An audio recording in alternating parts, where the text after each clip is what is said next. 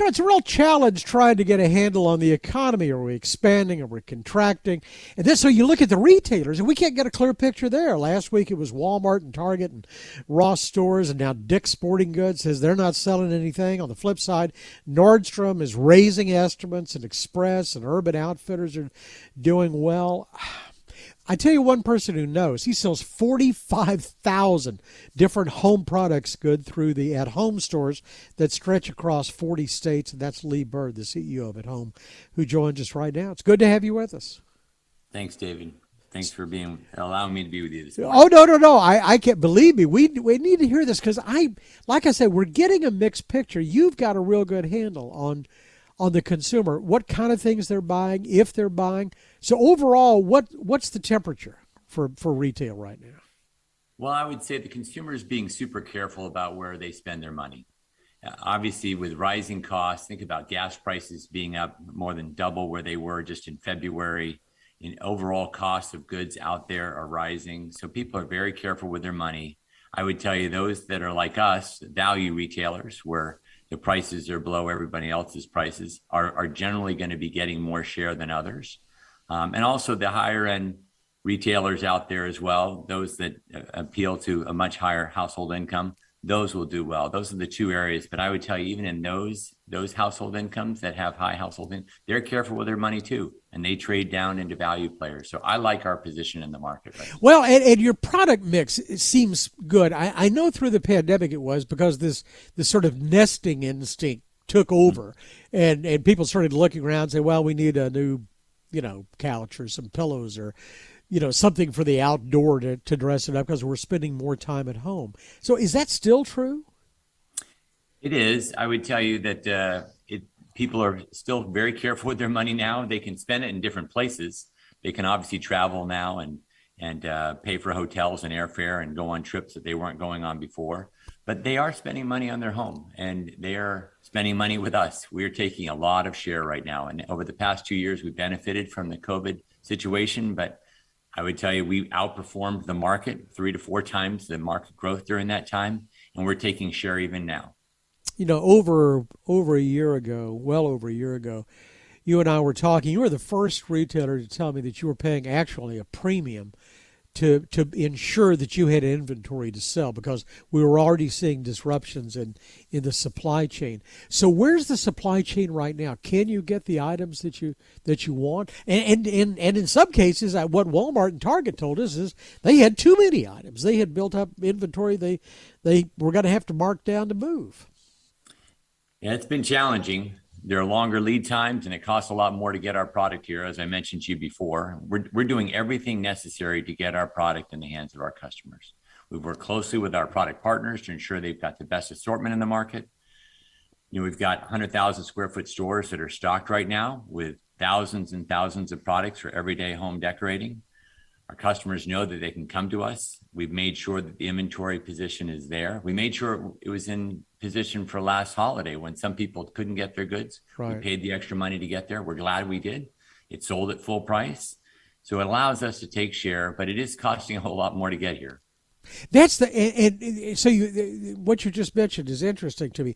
And they're paying full price because I have seen some retailers. In fact, I saw one earlier this week offering outdoor furniture like 50% off, over Memorial Day. And this is the time when everybody buys outdoor furniture. I wouldn't think you'd have to promote that.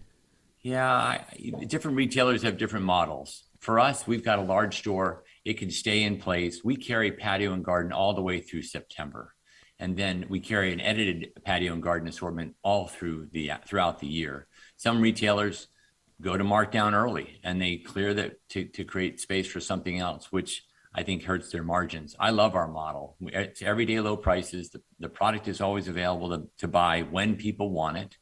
Our prices at everyday low prices are below our competitors' sales prices. So even those Memorial Day sale prices out there, you'll find that our prices are below theirs. And that allows us to meet the needs of the customer when they're ready to shop versus forcing them to come at a time where maybe they're not ready or not interested. So are you all still in a growth mode? I always have trouble finding your store count. The last I could come up with was 243 stores in 40 states. Yep. Well, we're at 247 now. So we've added a few more stores since then in 40 states. We've got the long-term potential to grow to about 700 stores. So a whole lot of growth in front of us. So we see at least a decade of growth in front of us, growing at least 10 to 15% every single year. And are you still building the same store? I mean, do you downsize when you go into different communities?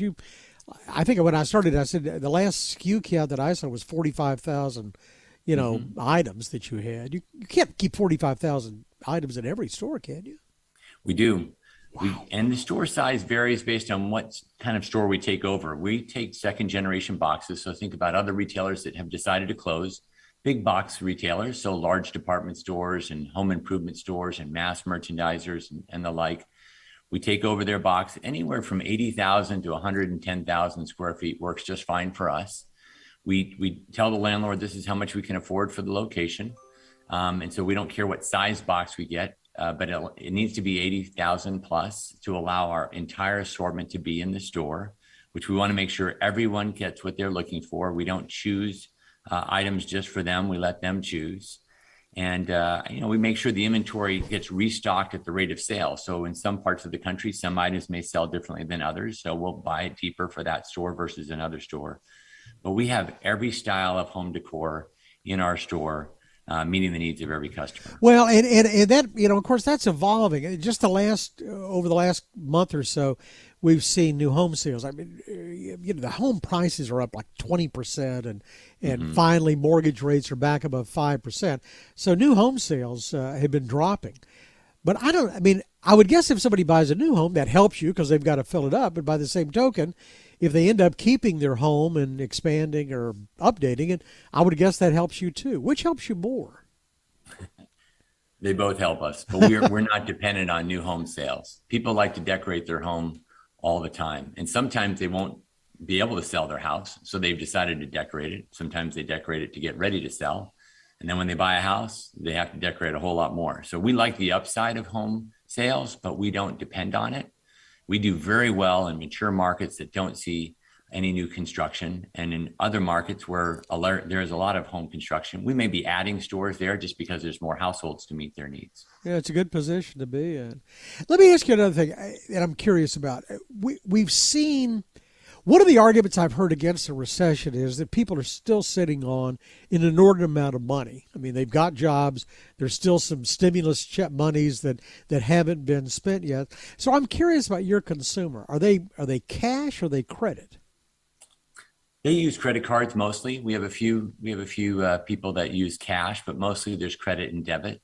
And I would say that the U.S. consumer is very resilient. I think we're seeing a slowing right down now, but that won't always be the case. I think we need to be mindful and run our business thoughtfully around what consumer demand is. That's in general, but what I said before, value players thrive during these times. Yeah.